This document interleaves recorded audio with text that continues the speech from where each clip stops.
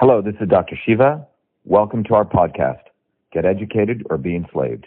Episode 437, air date March 11th, 2019. It's time for Coffee with Scott Adams, and we're going to be joined by Dr. Shiva in a moment. I'm going to, as soon as he accepts the invite, Dr. Shiva, you should be seeing right now a message that tells you can be a guest. And when you do, we've got one person here already. Well, we're going to start with Dr. Shiva as soon as you're on here, and we're going to talk about some climate change stuff in a way you have not seen before, I think. All right. There is not a lot of new news today. There's a little bit of news about apparently AIDS has been cured in a second patient. Doctors think, but they're not sure. All right. So I'm not seeing Dr. Shiva yet. All right. I know you're on there. You're on. So let me just send him a text. You should see a prompt to join as guest. So this is a brand new process today.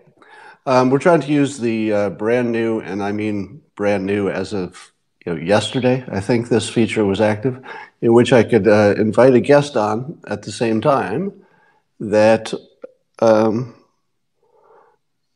Let me make sure we're not having technical difficulties here.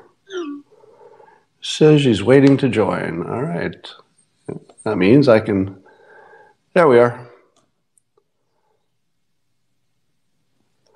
Should be live any moment now. Oops. Let me change my headset. Hi, Scott. I think I'm on. Yes, you are. I'm going to change my headset so we better sound. Okay. How's that? Can you hear me? Yeah, I can hear you great. Can you hear me? I can hear you, and well, I'm pretty sure cool they feature. can. Yeah. So it just got its full form yesterday. So you're the first person I've used with this version of the release, and what it does is it allows the guest feature, which we have had before, but it also allows the Twitter notification for the first time. Those two features work together. So that's brand new, and we're testing it out right now. Very nice.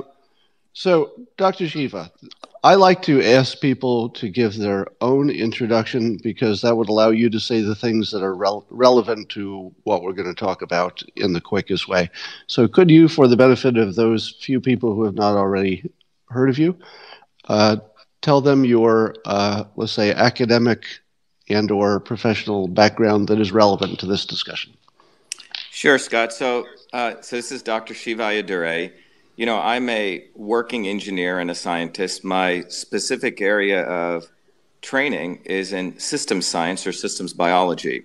And we can talk more about that, but I have 4 degrees from MIT. My undergraduate degree is in electrical engineering and computer science. I have another degree which came out of a integration of engineering and, believe it or not, graphics, which is called scientific visualization. How do you visualize very complex phenomenon? And that's from the Media Lab, a master's. And I also have another master's degree in mechanical engineering, and my thesis was really understanding very complex wave propagation. And then my PhD is in biological engineering, but specifically systems biology. How do you understand complex systems? So, all right, so that's my training side. So you're a scientist. You have 4 MIT degrees. You've got a medical degree, and the only thing we don't know is, are you qualified for the simultaneous SIP? Yeah, I am. Ready? Good, because we're going to have that right now. Yeah. Hey, everybody, grab your mug, your cup, your glass, your stein, your tankard, your thermos. Fill it with your favorite liquid. I like coffee, and join me for the simultaneous sip. Ah. All right, now, before we talk about climate change, let me set this up a little bit. One of the reasons I love talking to you is that you have visibility through lots of different windows that average people do not. You've seen science through different angles. You've worked in different fields, so you have a broad and yet deep understanding of a lot of stuff that people don't. Now, you're not a climate scientist, but that's not why you were asked here. We want to hear your argument in a way that's accessible to the people who are watching. The other part of context is I'm neither a denier on climate nor a believer. I'm doing a deep dive, which is I'm in a several month process to try to find out how worried I should be. And what I've discovered is that both sides are completely convincing. And both sides, if I talk about all the people, not anybody in particular, but both sides seem like a lot of bullshit to me. Meaning that even if one side is absolutely right, there are certainly a lot of people on both sides who are trying to sell stuff that, even with my limited knowledge, looks illegitimate on both sides. So that's why I can't decide who's right, because they both seem not quite right to me. And so I thought we could get a little deeper dive. And Dr. Shiva, give us your position on climate change. Should we be worried? Is the science solid? Where are you on everything? Yeah, so Scott, just to set this up, very much like you, I did not jump into this until recently from a science standpoint. And I'll tell you, I know you have a sort of a broad viewership. You have people who take a left position or a right position. And when it comes to science, as Richard Feynman, the great physicist, said, you follow the scientific method. You see something in nature, and you try and explain it. So you typically make a guess of why you think that's occurring. It's a guess, and that's how scientists start. And then you attempt to validate your guess by seeing if you're... We lost our connection with Dr. Shiva, so as soon as his connection comes back, we will connect him again. So I think he just had probably a Wi-Fi problem on his end. Let's see. There he is back. We're clicking him. We're adding a guest. We're inviting him. And Dr. Shiva, you're back. That is on the iPhone, when someone calls you, I had a call, it stops it. So sorry about that. So anyway, what I was saying was Feynman basically said you follow the scientific method, which is you see something in nature, you think something's going on, you make a guess, you then take your guess and you validate it by experiments. And if the experiments match, then you say, yes, this is matching, and I have something here. If it doesn't matter whether you look great, whether you have or you don't look great, whether you say weird things like, CO2 and demonization. It doesn't matter what the issue is. If the data matches, then you actually have something that's true. And evidence, to be even more specific, is the unambiguous repetition of predictions. Okay? All right. So let's apply that to climate change. Have the climate scientists made their case under those standards? They haven't. And the other thing is there is no thing called climate science. This is a made-up field that has come up. It really is. We need to talk about this because, and there's two phenomenon here that we need to understand before we dive into this is there's climate and then there's weather. And the media has been very, very clever at conflating weather to be climate and confusing both. Climate and weather are very different things. And the best thing the analogy I can give, Scott, is you take your body. Your body has an equilibrium. It's a natural system. Your temperature is around 98.2. On any particular day, your temperature may vary, right? Up and down based on, you may have a fever, you may have a cold, etc. But overall, you have this equilibrium called your body's temperature. So that equilibrium mode, which is a much larger scale of time, is called, let's say, quote unquote, climate. The changes that occur from time to time are weather. Now, would you agree? Would you agree with me that both the skeptics as a group and the climate scientists as a group make exactly the same weasel move, which is they look outside, and if the weather happens to agree with their larger theory that day, they'll make a claim. It's like, oh, it's extra cold today, or it's extra warm. But don't both sides do that? Well, yeah. I mean, I saw one of your videos, Scott, where you talked about Heller doing that thing with the 98 degree, I think the 90 degrees, and he said he was going down. So here's a problem with this field, right? So you really have four types of people in this field right now, or five. One is you have serious scientists like a Happer, like a Dick Lindzen, in my opinion, who are physicists who have spent their lives understanding, for example, how CO2 emits and absorbs radiation. These are not simple equations. So you have serious scientists. The other extreme, you have the news media, who loves news, who loves to conflate things because they sell advertising. And then you have two other very interesting groups. You have celebrities, politicians, and nonprofit organizations on one hand. And then you have what I call looks like you got another call coming in. So as soon as he clears that, he'll be back with us. There he is.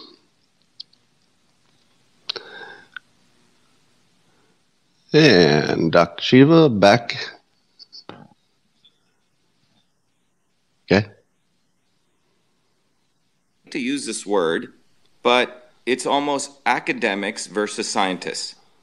And academics have been brought into the fray, including at places like MIT, where if you say anything against the narrative about climate change, your grants will get your grants will get cut. And there's $2 billion now open for impacts on climate change.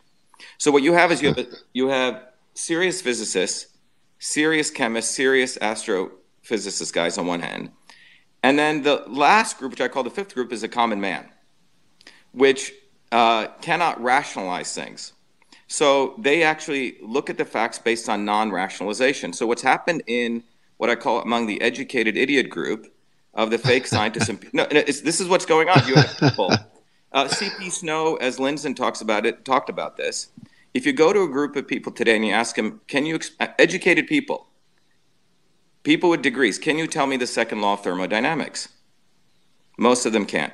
Can you tell me the difference between mass and acceleration? Most of them can't. But those two questions are similar to, have you read Shakespeare in the humanities, or do you know how to read? So what we are creating now is a whole strata of people who are essentially taught in the college atmosphere to please professors and accept. If you told them the earth is flat, they'd probably accept it because they get an A for it. So I want to give this back-end milieu on what's actually going on. There are these five groups of people. So when a guy like William Happer, serious scientist at Princeton, in fact, one of the slides I sent you, in fact, in the 80s, when he was getting into this field, he actually did his own climate models. And he predicted also a warming. And then he later said, these models are too complicated. My models were way off. And I think one of the graphs I sent you has that. By the way, I didn't get those graphs. It's a PowerPoint I sent you. I emailed it to you. But so you have serious scientists like William Happer who spent their lives understanding how this process works and have also admitted that it's too difficult. Now, let's go to from a systems perspective, Scott, that's what I really wanted to share with your audience and you today. Let's step back because I think you're rightfully saying there's sort of two groups here, the skeptics and the quote-unquote deniers, right? And I want to put double quotes around deniers because it has a lot of subtext there and gravitas there, almost related to Holocaust deniers. And these terms are very, very specifically chosen. But if you step back and you just look at it very simply, and I think we can do what's called basic bookkeeping. If the sun, Scott, is a big radiation machine. It's about 6,000 degrees, and it puts out radiation that hits the Earth, about 340. And by the way, what I'm sharing right now, there's no controversy on this. Everyone agrees on both sides. So to just simply level set, the sun puts out around 340 watts per meter squared of energy. So just think about the number 340 hits the Earth. Well, let's for the benefit of the general audience who won't be able to follow at that level, can you give us the idiot's version? The idiot's version is this: all natural systems in the world, your body and the earth, have a principle called equilibrium. They do things to maintain their equilibrium, which means changes take place, but they know how to adjust themselves to maintain equilibrium. This is a process. So in this case, the sun is putting out a certain amount of sunlight, and the earth wants to maintain its temperature at 15 degrees centigrade. Okay, 15 degrees, which is the average global mean temperature. Very different than the temperature what's occurring today or in the winter. That's weather. We're talking about the global mean temperature is 15 degrees. So the earth, if you believe in natural systems, which is what we live in, it tries to maintain that equilibrium, Scott. So the sun hits it, certain amount of energy comes in, certain amount of energy is reflected. Around 200 watts per meter is always maintained. In order to do that, the earth, emitted back, the earth has to maintain 288 degrees Kelvin or 15 degrees. So just think about the earth. Now, doesn't that balance require that there are certain variables that always stay the same? And if any of those variables changed, you would no longer have equilibrium, right? Well, it's a good question. So this is where it gets into it. I'm a systems guy, and systems have multiple inputs, multiple outputs, okay? And it's a complex interaction of multiple inputs working in a very dynamic system. Again, if you look at the Earth, and this, if you really want, if we go into it, there's the atmosphere, and then the oceans. Two, what are called in fluid mechanics. If you take a complex, graduate course, it's called two turbulent fluids. But the bottom line, there's multiple variables, Scott. And what the intelligence of natural systems is they know how to feedback. Now, wait. I think you lost everybody on that. Why should we assume that natural variables have intelligence? What would make us believe that even if things got out of whack, they should trend back to being in balance? Yeah, what logic is there for that? Great question. So nature has, this is a very deep question, right? Thermodynamics has to do a lot with this, the second law of thermodynamics. But when you take very complex systems, small and large, the reason they exist is they have to have feedback, and they try to maintain equilibrium. So, for example, your body, if you said that it has to only maintain 98.2 degrees at every point, if it went to 98.3, you're going to blow up, or you'd freeze. So natural systems have a property called resilience. That's why evolution, if you believe in that, that's why we exist right now. You and I are talking, and we exist because natural systems are able to handle variations and maintain an equilibrium over a time scale. This is so is the bottom line that we could add lots of CO2? It would create a greenhouse effect. It would create warming in the short run, but there would be some kind of balancing thing that naturally and predictably happens. Right. So this is so when they do these climate models, the climate models are based on the assumption as CO2 increases, the average temperature of the Earth is going to increase. When they do those models, Scott, the way they calculated the feedback left out a very important factor called clouds. Okay? So as CO2 increases, clouds... Wait, are you telling me that climate scientists, the people who study climate, forgot to consider clouds? Well, specifically, they did a very, very crude, highly crude approximation of clouds. Highly crude. So their models were fundamentally based on a positive feedback system, which means you add more CO2, the delta T in temperature keeps increasing. Dick Lindzen in 2000, he published a very, very important paper called the Iris effect, which said that as CO2, as greenhouse gases increase, that the Earth has a very interesting modulating factor where cirrus clouds will get shorter, smaller, or larger, or thinner or thicker, to release infrared radiation growing. Now, a case in point of this was this, and when Dick published that, in a very eminent journal. Subsequently, the editor was fired. Okay? Now, let me make sure I understand this. Yeah.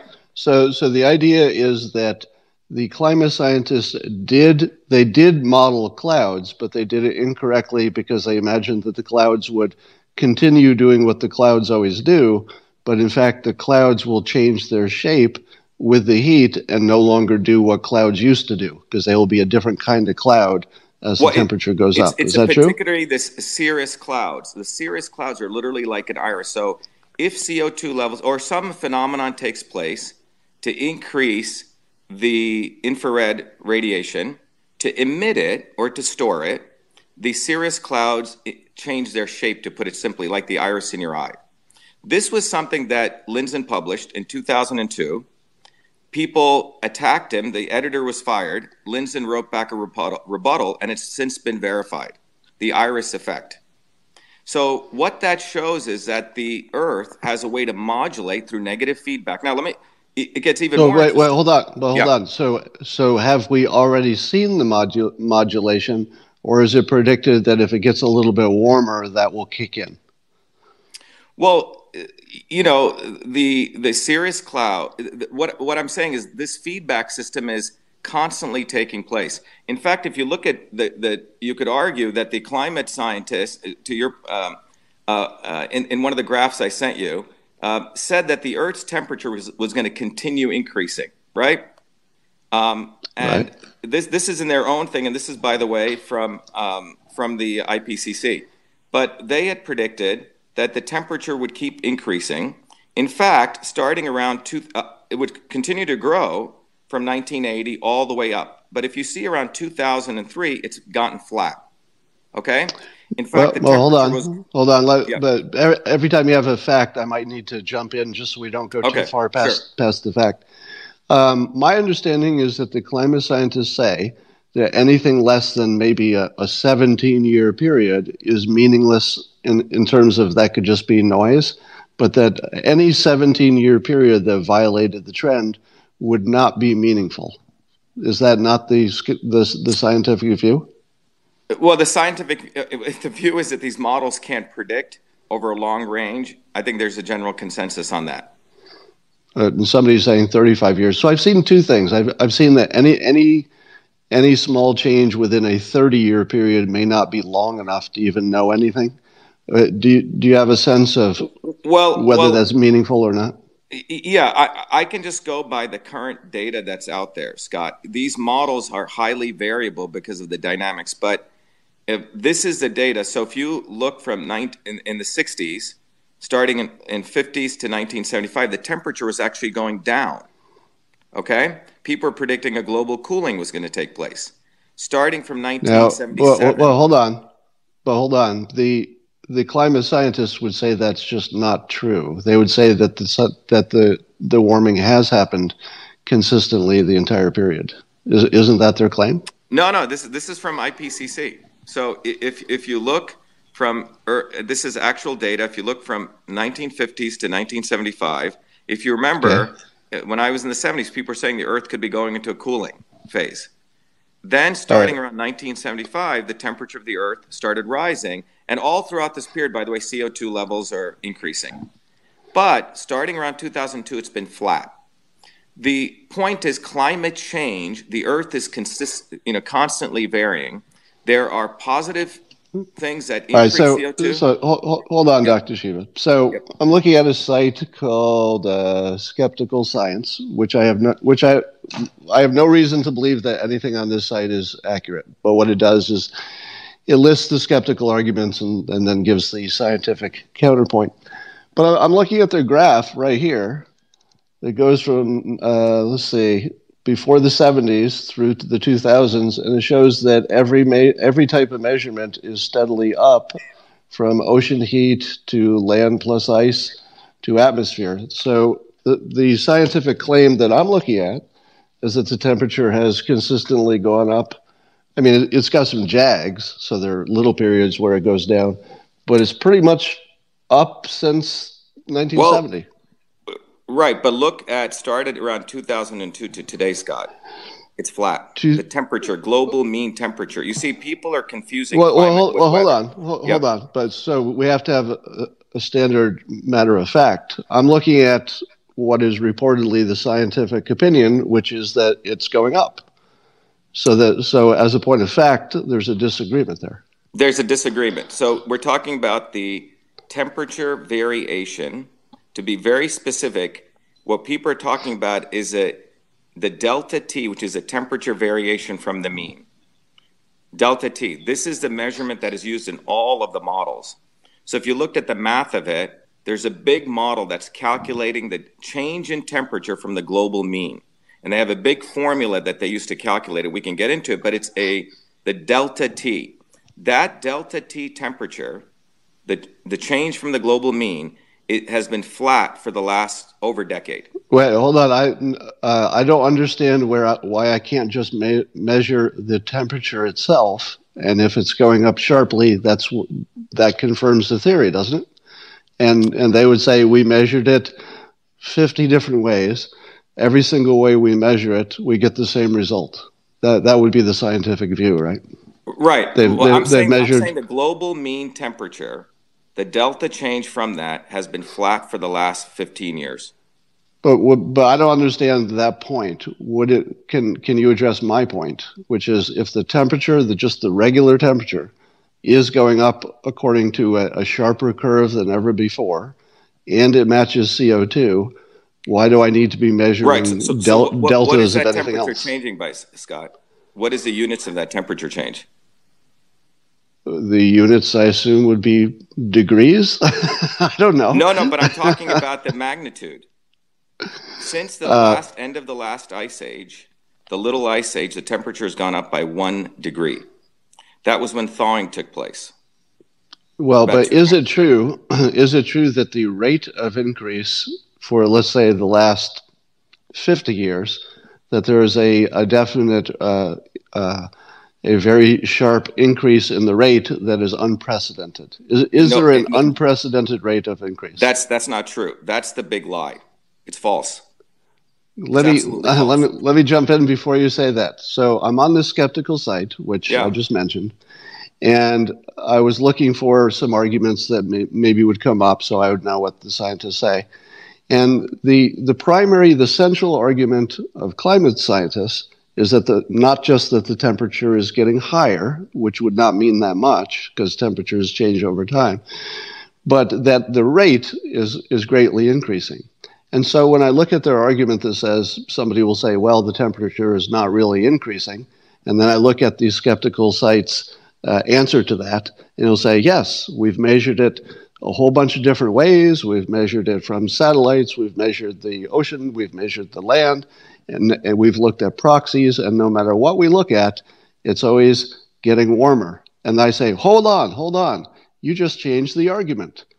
I was asking you about the rate of increase. That's right. The theory, right? Right. But why is it? But why? Let me finish the point. Yeah. But why is it that your best argument on the scientific side ignores your central argument? You just said it's the rate.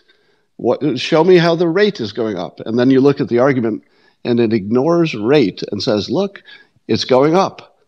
So to me, that's a perfect example of how even if it's true that the climate scientists are completely right, that the CO2 is driving temperature and it's going up, that is presented as a lie. In other words, it's presented in a form of communication that a reasonable person would have to say, well, it looks like you're trying to fool me because you just changed the argument. Your central argument is rate of increase. And when you defend the temperature, you leave out rate of increase. That looks like just a fraud. Now go on. Yeah, so the graph I sent you, Scott, that's precisely what it has. Basic calculus, the rate, what you just said, is the derivative, is a change in temperature over time. So if you have a slope, which is an angled line, then you have a rate of increase. Or if it's going down the other way, you have a rate of decrease. When it's flat, it's 0. So the rate of increase of temperature since 2002 has been flat. And now, I also hold on. Yep. Hold on. But would you agree that the climate scientists would say that is not meaningful because that's a short period of time? Well, this is what this is where we're moving into a space where all of this is governed by models. Everything that they're talking about is governed by models. And models climate occurs on a large time scale, weather occurs on much shorter time scales. So this is a very malicious scientific thing that these guys are doing. They are absolutely confusing climate with weather. Let me give you an example of this. 2.5 billion years ago, we had what was called a faint sun. Carl Sagan, the astronomer, there was a very interesting paradox. The sun was a new sun. So 2.5 billion years ago, the amount of heat the sun was putting out was 30% less, Scott. So if it's 30% less, what would you think the Earth's temperature would be 2.5 billion years ago? 2.5 billion years, 30% less sun. I'm going to say, I have no idea. It's probably not 30% less. Broadly, do you think it'd be less or more? Or the same? I would say that there are more variables than the sun, and so it would depend on the composition of the atmosphere at the time. Exactly. So what happened was, when this phenomenon came out, that 2.5 billion years ago, the sun was putting out 30% less heat, people found something fascinating. The temperature of the Earth was around the same, around 15 degrees centigrade, 2.5 billion years ago. So how is that possible? How could it be we're getting 30% less? It was called the faint sun paradox, pointed out by Carl Sagan, that 2.5 billion years ago, the sun is putting out 30% less energy, but we have the same temperature as we have today, 15 degrees. So a cottage industry, as Dick Lindzen points out, was created by a bunch of scientists saying, it must be the greenhouse gases, right? Because the greenhouse gases must be the things that are keeping that energy here to maintain, that umbrella around us to keep it at 15 degrees. And people propose all sorts of things. Lots of papers came out. In fact, Carl Sagan said it must be more ammonia. All of this was disproven. But what they did find out, it was the cirrus clouds, the iris effect.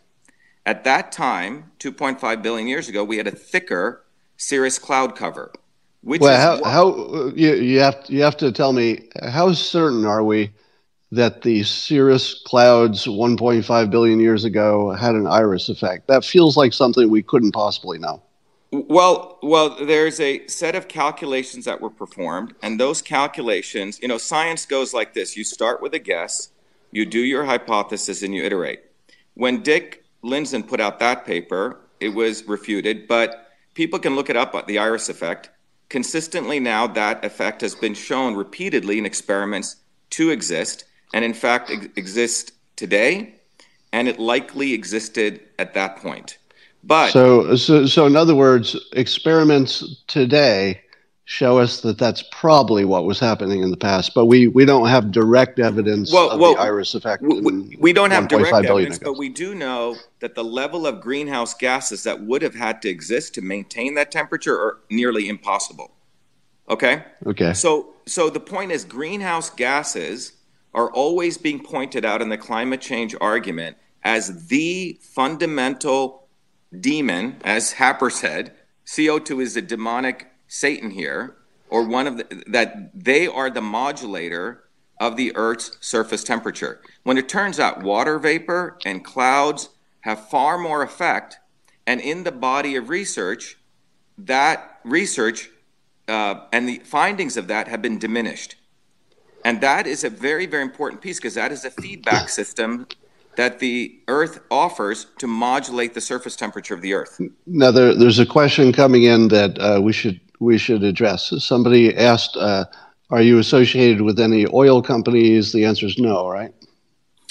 No, in fact, just to point that person, remember when I published a series of 6 papers using systems biology methods, and I exposed that there are no essentially safety standards for GMOs, all the people on the left loved me, okay? And they said, are you working with all the green companies? So I have no interest in oil companies. In fact, the oil companies, Scott, love this, because BP has changed their logo. It makes them look like they're green. So Now, there's a bigger picture here. No, I don't have any interest in oil companies. I don't have. now, I'm not sponsored you by do. them. You do have a connection with Richard Lindzen, though, the famous skeptical climate scientist. Well, I think there are three terms. Don't take this the wrong way, Scott. That are wrong. Skeptical climate scientist. Dick does not claim to be a climate scientist. Dick is a serious applied mathematician and physicist. I'm saying this term climate science has been created because once the Gores and the Clinton created this, and we can talk about this in detail. Well, let me. I don't want to get too far from that. But you have a personal relationship with one of the most famous voices on this topic. So what happened was, when I started, I was saying, "Wow, climate change does take place, but do we have extremes? Do we have the Arctic ice melt?" So I actually reached out to Dick Lindzen. He's a professor at MIT. I wrote to him, and Dick got back to me. And Dick gave me a body of work, a lot of science, a lot of math that I had to go through to come to my own conclusions that there's climate, there's weather, climate does change, but the CO2 effect on the increase in temperature there's no scientific evidence for it at all, period. So, in fact, one of the charts that I sent you, Scott, this is probably one of the most important ones Dick shared with me. There are 20 different models, because one of the big things we've been told is that the polar bears are going to die off, that the Arctic ice caps are going to melt. I'm sure you've seen this, right? Yes. Well, the IPCC, their working group of 250 scientists across the world, has nearly 21 different models for predicting the Arctic ice sheet decay. And if you look at that one diagram that I sent you, I think it's slide 6. There are literally 20 different models, some predicting there will be no ice left, and others predicting there will be all the ice left there. So each one of these models... I've got your slides, but they're I'm trying to find what I need. Oh, yeah, it's a one, it's a colorful one. It's not the... This one? Yes. No, the next one. The next one, it's got a bunch of graphs on it. This one? Nope, not that one. The one that has a bunch of color graphs on it. You'll see it. It goes from the year 2000 to 2100, and it has NIH ice extent. That must be the one that fell on the floor. Hold on. Okay, we'll get it. So while Scott's coming, so what you see is these are mathematical models that are done to predict climate. Multiple variables are involved in predicting. So remember, the three things that the climate alarmists say is that the ice sheets are going to melt, we're going to have temperature extremes, and the oceans are rising. These are the three big things. So I want to take each one, Scott, and just share with you some facts on them. So we're going to talk about ocean rising first? No, let's talk about the ice sheet, which is that graph. Ice sheet? Yeah. All right. My printer lost paper. I'm just going to grab a piece of paper and throw it in there. Hold on. Yeah, sure. So take your time, Scott. So if you look from when Scott gets, if you go from the year 2000 to 2100, these models were created to say what percentage of the Arctic ice sheet would be left, Scott. That's what these are looking at. Okay. Okay. And this is slide 6, by the way, slide 5 and 6, and this was done by Eisenman. Tell me when that comes up. All right, I don't have anything like that in what you sent me, but let's try to proceed with that. Okay, it's the one before the Earth, the Earth coming and graphs coming, the sun hitting, and then red stuff going back. But it's just a multi. It's got a graph of multiple on it. But the bottom line is, if we look at that paper, it literally has 20 lines on it, Scott. 20 different predictions. Evidence from the scientific perspective is unambiguous predictions. Unambiguous. Here you have 20 different predictions of ice melting from 0 to 100. So how can you say that's evidence? It's not. There's no evidence that the Arctic ice sheets are going to melt and be gone by 2100, which is what the alarmists are saying. But there is evidence. There is evidence that the ice has been consistently melting in current years. Is that not true? Well, okay. So here's the ice melts, and it also grows. And now we can talk about science. There's been some very interesting science done all the way from the 20s and 30s, showing that the orbit of the Earth affects the ice growth in some cyclical form, which creates insulation in the Arctic. And that process creates a temperature differential from the Arctic to the tropics, which grows, where ice grows and it recedes. This is a natural phenomenon that's been going on for, millennia. But what I'm trying to say is, let's focus in on the climate change alarmists. They have no model that consistently shows, because evidence is unambiguous predictions. That is science. If we want to do science, unambiguous predictions, you have 20 different models which are all predicting varying amounts of ice from 0 to 100%. It's just random, Scott. Let me, I take that point, but of all the things that they measure, so they're measuring land temperatures, ocean temperatures, they're measuring sea level, and they're measuring ice. Of all of those things, I've always thought measuring the ice might be the sketchiest, because I'm just not sure that they can do that, even though they can see it from space. How deep is it, et cetera. But what would you consider the gold standard of things that we do have a good way to measure, that if that one thing changed, you'd say, okay, there is climate change? In other words, would you bank everything on sea level? Would you bank everything on ocean temperature or tropospheric temperature? Because maybe we can measure that with greater precision with our satellites. What would be your most reliable one thing that you would bet it all on? If you could put a model on that and say, okay, if your model can predict this, whether it's sea level or ice, I will change my mind. What would it be? Okay, first of all, the climate alarmists have created a platform which is not even based on science by taking a multidimensional systems problem and saying that you measure by one variable called CO2. It is basically not even science. But if you were to ask me, it would be the surface temperature of the Earth, the global mean temperature of the Earth. Okay, but hold on. But the global mean temperature of the Earth. My understanding is that 90% of the warming goes into the poles and into the water. So would you really get what you need if you're only measuring land temperatures? And do we have enough? My understanding is the only place we have good long-term measurements is the United States, and there's some thinking that the United States may not have been a place where there was a lot of warming in the first place, because it's going to be in the poles and in the ocean. So I'm unconvinced that measuring land temperatures would be the gold standard. But do you think it is? Well. So what I'm saying, Scott, is you can't measure one thing. So you're asking me a question to reduce a multidimensional problem to one variable. But what I can tell you is that we are starting to, with satellite data, we're starting to be able to measure the radiative the radiation that's being emitted across different parts of the globe. The emission of radiation is a value that we should be measuring. The radiative forcing.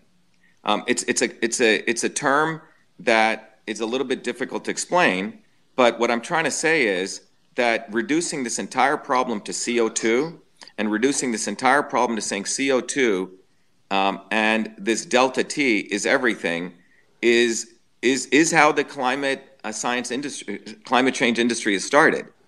But let me ask you this: if it's true that the temperature is rising and the only thing that we can measure that's changing at the same rate is the CO2, does that tell you everything you need? Because nothing else is changing, at least changing at a rate that would make a difference to our current temperatures. Is that what's wrong with that logic? That's not true. That's what I'm saying. This isn't true. What part is not true? Well, for example, I'll give you an effect. What is the cirrus cloud thickness as these things change over time? Okay. Are we measuring that, for example? There's a modulation taking place constantly. The big picture here is we are sitting here as human beings with about 100-year lifespan, and Wait, hold on. at it. Yeah. Hold on. So on the cloud thing, but the temperatures are only going in one direction, and the only thing that's also going in a substantially changed direction is CO2. The clouds, as far as we know, unless you can tell me that we've measured this, the clouds are not having an effect of moderating because the temperature continues to go up. Doesn't that prove that the clouds are not modulating the temperature? Because we don't see them doing it. Well, I'm saying there's a couple of assumptions here. The temperature has gone up 1 degree over the last 200 years, which was the thawing of the last the little ice age. This is something that people will not, contest. The temperature that they claim has gone up, the delta T over the last 15 years, the rate of change of temperature has been stable. It's been 0. Delta T over time. The rate of change is 0. How is that square with a graph that goes like this? Are you saying that graph does not? Well, whenever you see a hockey stick curve, let's start looking at the units, and let's start looking at the error bars on that. And if you look at the units on that, I believe it's like 0.2, 0.3. These are predictions. And the error bars on that are unknown, meaning that they're very, very high error bars. It's even the IPCC. If you look at the IPCC report I sent you, Scott, of the big working group of 250 scientists, it's a very important report because it pretty much exposes the entire. Do you have it there, Scott? I sent it to you. What I have is not useful. Something happened with the transmission. Let me. So, the interpanel. Everyone knows the IPCC, I assume, right? What they are. Right. Yeah. I think everybody here knows what the IPCC. Right. So IPCC let me just read to you because so the IPCC, the last major report. Not the one that just came out a couple of years ago, but the major one, 250 scientists. This is a conclusion, and this is buried in the report. It says there is no evidence and no consensus to support claims of imminent climate catastrophes or irreversible tipping points.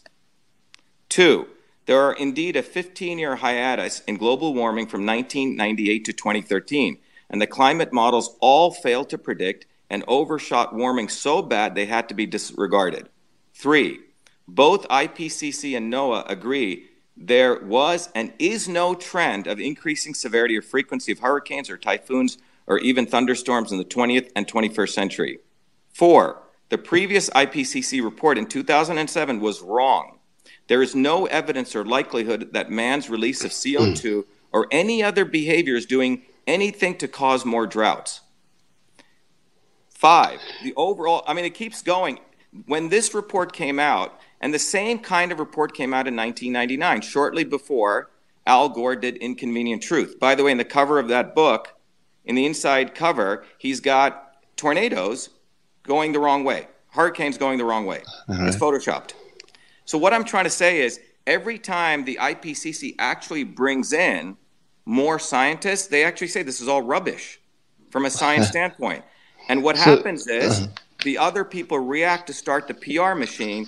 Even when this report came out, Scott, they released a 1-page press release done by the media.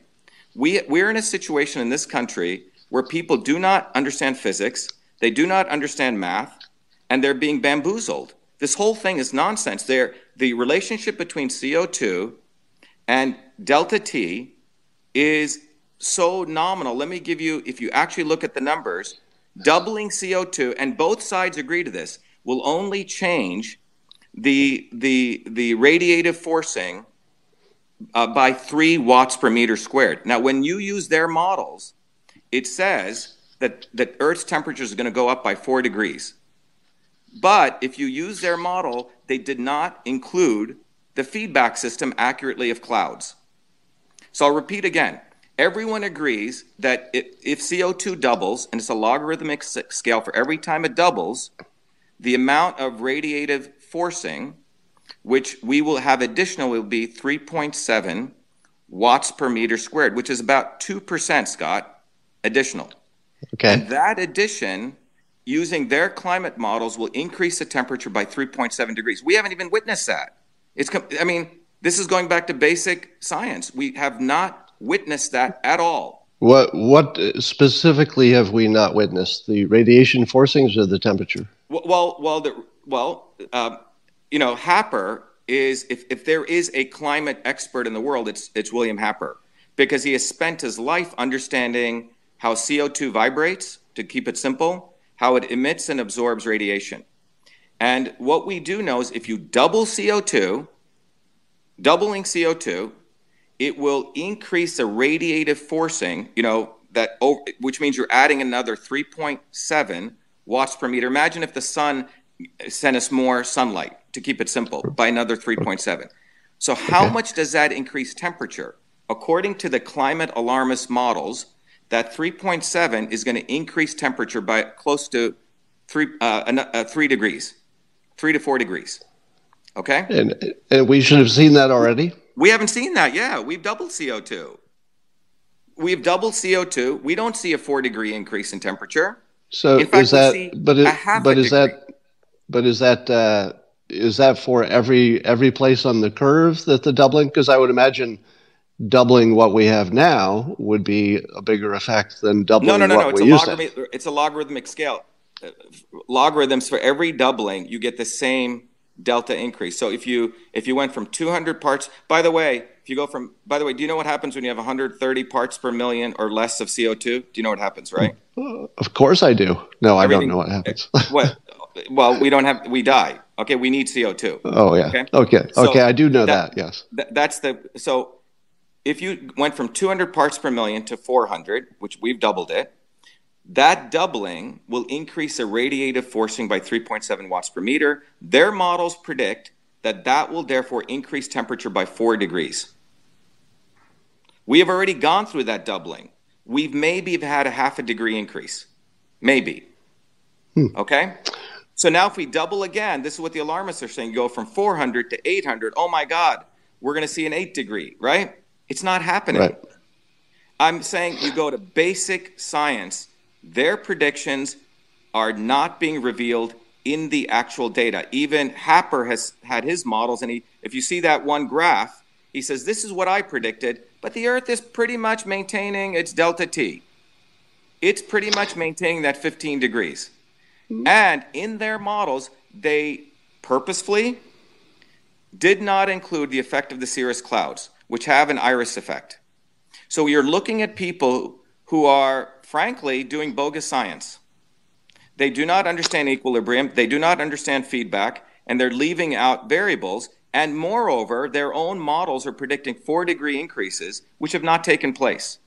And based around this false science, we have now created an environment where in academia, if you say anything against this, I live up here in Cambridge, I got 3 professors who live around me, 2 MIT guys, 1 Harvard guy. They all get funding, forget climate science. At MIT, if you say anything, you're going to be screwed. And when there's a bigger issue going on here, Scott, is 97% agree. Well, this is nonsense, because what's disgraceful is these scientists who know fluid mechanics, who know turbulent physics, they're keeping mum because research has become an industry. That's what's really happened since in 1960, the Mansfield Act was passed, which said military could no longer support science except for weaponry. So the entire scientific field was based on the National Science Foundation and bureaucrats. So all of scientific research grants come from one body. So what you have now is when climate science, quote unquote climate science, took place, $2 billion got released. You go, the MIT Sloan School, you put anything climate science, you're going to get funded. When Lindzen we're looking at a deeper issue here, because even the IPCC, 2013 report, the biggest working group, it even says only 17 out of the 900 980,000 glaciers in the world have records of 30 years or more. And those that are receding were doing so end of the Little Ice Age. Ice sheets of both Greenland and Antarctica are growing and slowing the rate of sea level rise. This is even more important. Sea level rise is less than 3 millimeters per year, far slower than the peak of 40 millimeters per year several thousand years ago. Even the IPCC, people go read the report, admits this whole thing is nonsense. The whole thing is nonsense, end to end. Now, I think everybody watching this agrees that money influences things, and so there should be a predictable bias in the science. Have you talked to anybody besides Lindzen? Have you talked to anybody who's actually gone and got some climate funding who actually didn't believe their own story? In other words, have you met anybody in person who's in the climate science world, even if that's the wrong name for it, who will admit to you, yeah, I don't even believe what I'm doing, but I need this money? Have you run into anything like that? Well, so let me just reiterate your question. You're asking me, have I run into people who did not believe climate change was taking place and then they later agreed? Is that what you're saying, Scott? People who didn't necessarily believe in climate change, but knew that's where the money was, so they pretended that they did. Go look at the MIT Sloan School. How many people have applied for grants? In poverty, in anything you put climate science on, it's going to get funded pretty much. MIT gets $20 to $40 million a year. That's the reason when Lindzen wrote his paper to Trump, they try to denounce him. And later, Dick said they apologized to him also. Okay? This is the number one university in the world that we are supposed to believe in. And what's happened is that research funding, and Eisenhower talked about this, he said, when you start giving grants to people, that's when you get mediocre science. So what we've done is academia is different than science. Academics do not, the thing is you follow the party line. You do not shake the boat. Scientists do that. Lindzen is a scientist. Most of the people at MIT and other institutions are academics. And I hate to say this about my alma mater, but it's disgraceful what's taking place in this country. We do not have science taking place anymore, by and large. We have belief. I mean, the fact that you call it climate denier, Scott, think about it. Holocaust denier.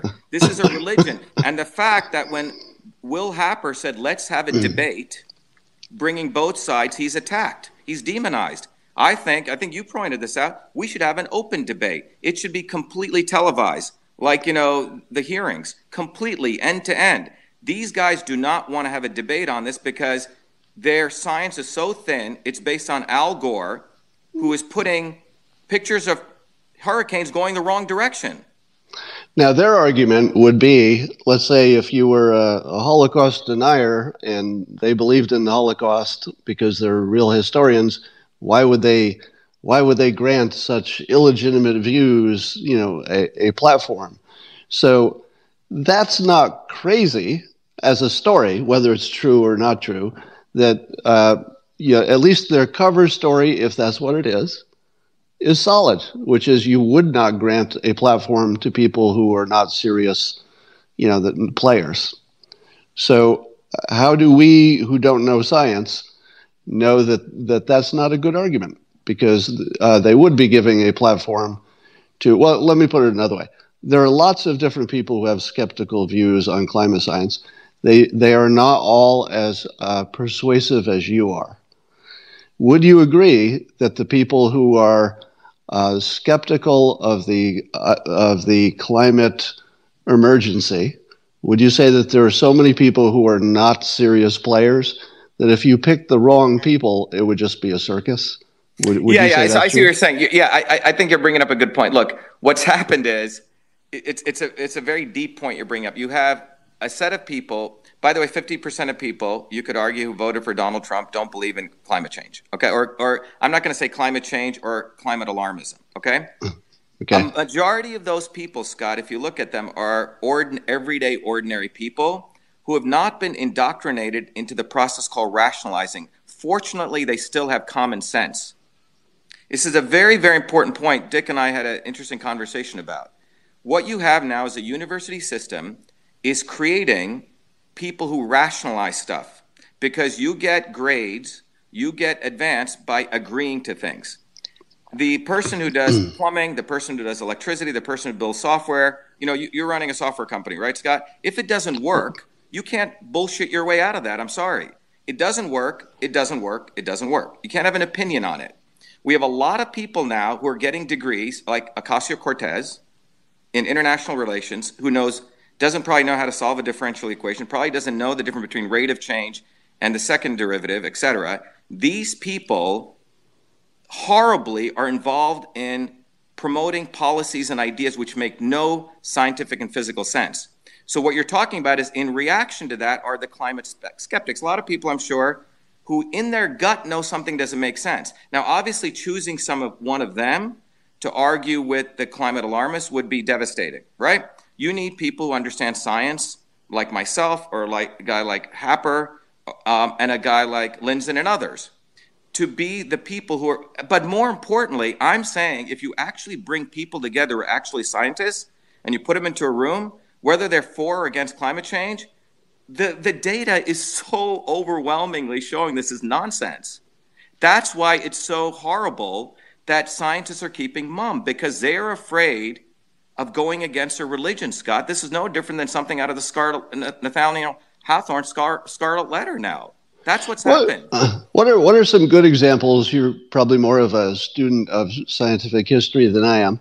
I know examples such as nutrition science. The consensus was pretty solidly in the wrong for decades. I've heard the example of scientists thought that, or I guess medical science, thought that ulcers were caused by stress, and that turned out not to be true. Can you think of any other, what would be the closest example where the scientists were this wrong, in your opinion, historically, on some other topic? Robert Proctor has a great book called The Golden Holocaust for Tobacco. For 50 years, scientists said smoking was fine. Dentists would say it was good. It was seen as a cure for asthma. I mean, these were the ads, right? No, seriously, you can go. Many years ago, as a meeting with Noam Chomsky on something else, Noam said, you got to read this book by Robert Proctor. It's called The Golden Holocaust.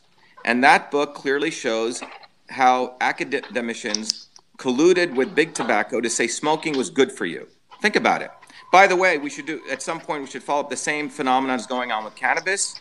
Alex Berenson has written a great book on it. I'm finishing up some research showing this same lemming model is taking place.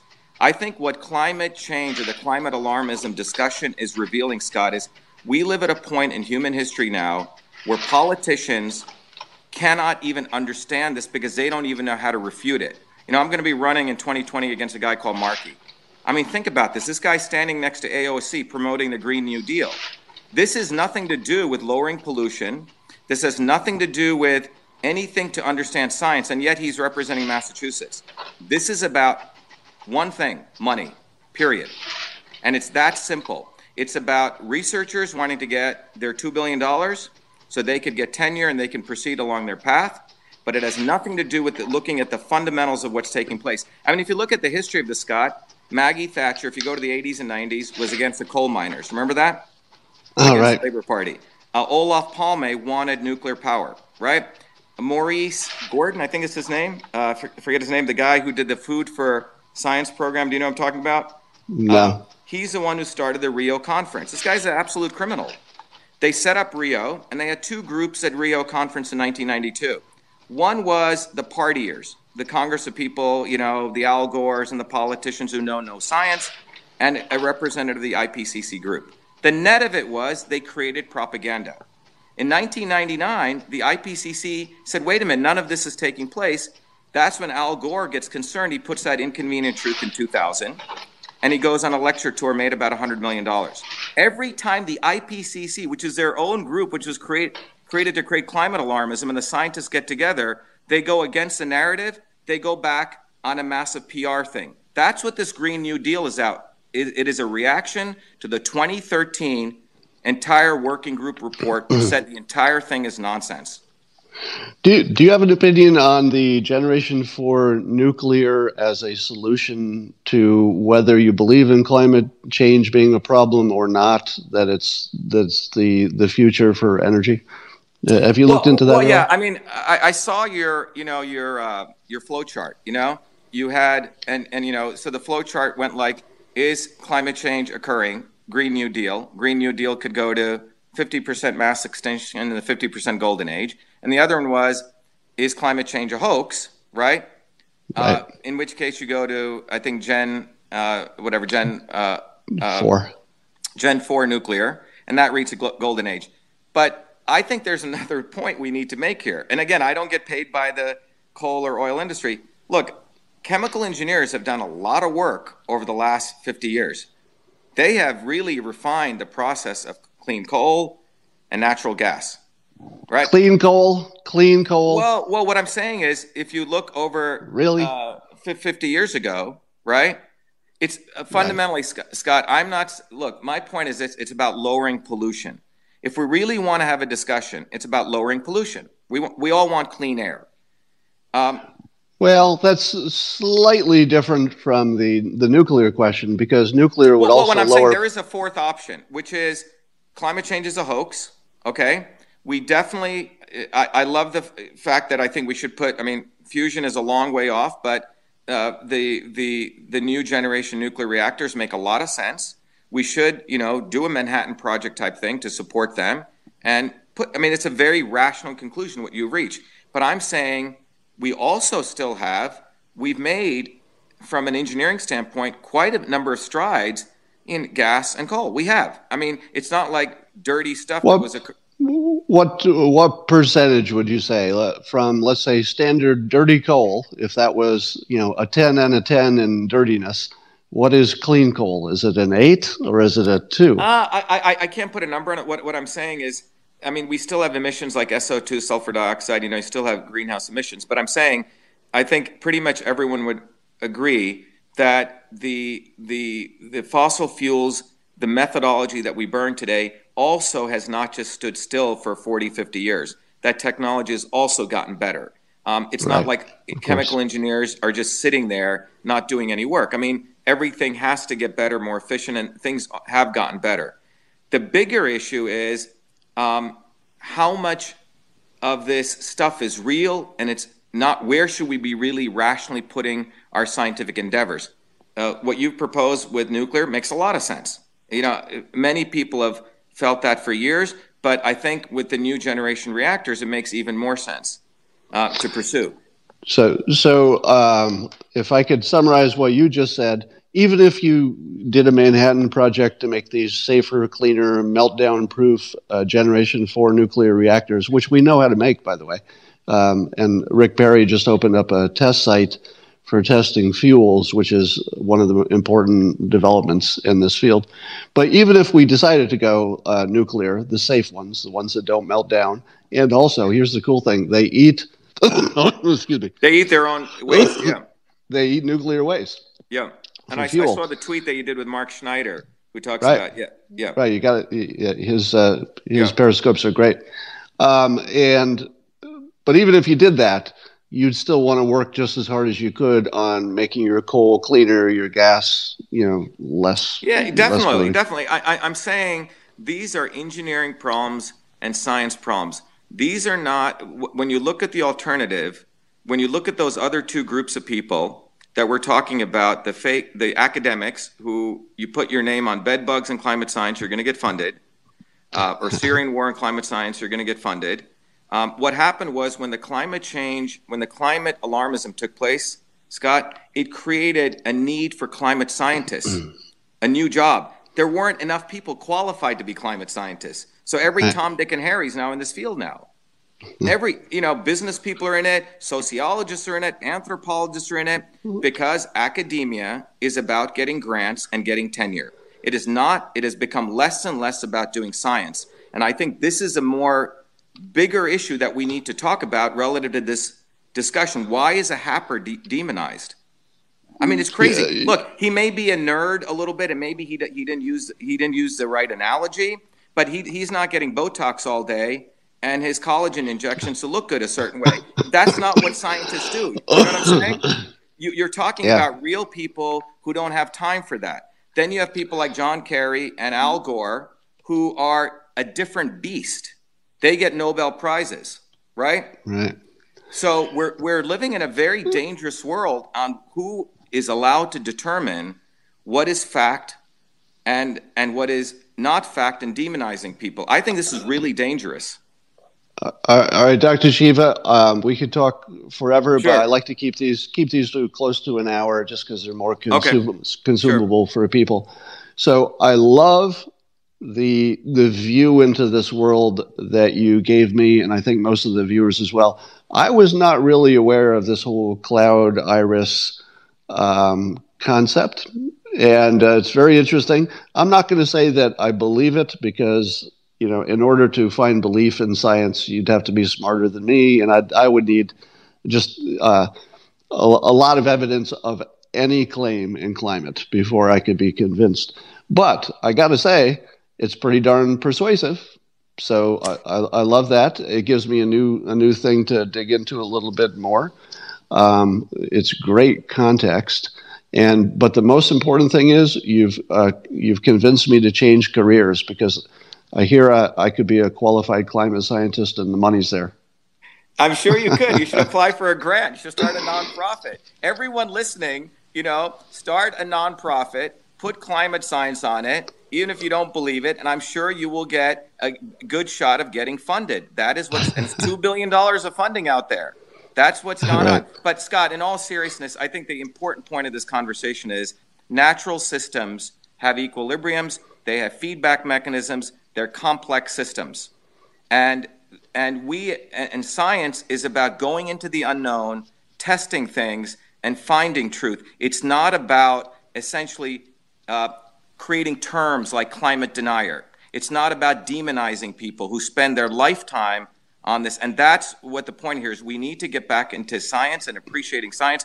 If Nolan Ryan, I just want to say this one, if Nolan Ryan told you how to throw a fastball, you're going to listen to him, or you're going to listen to his mechanics how to throw a fastball, or a little leaguer.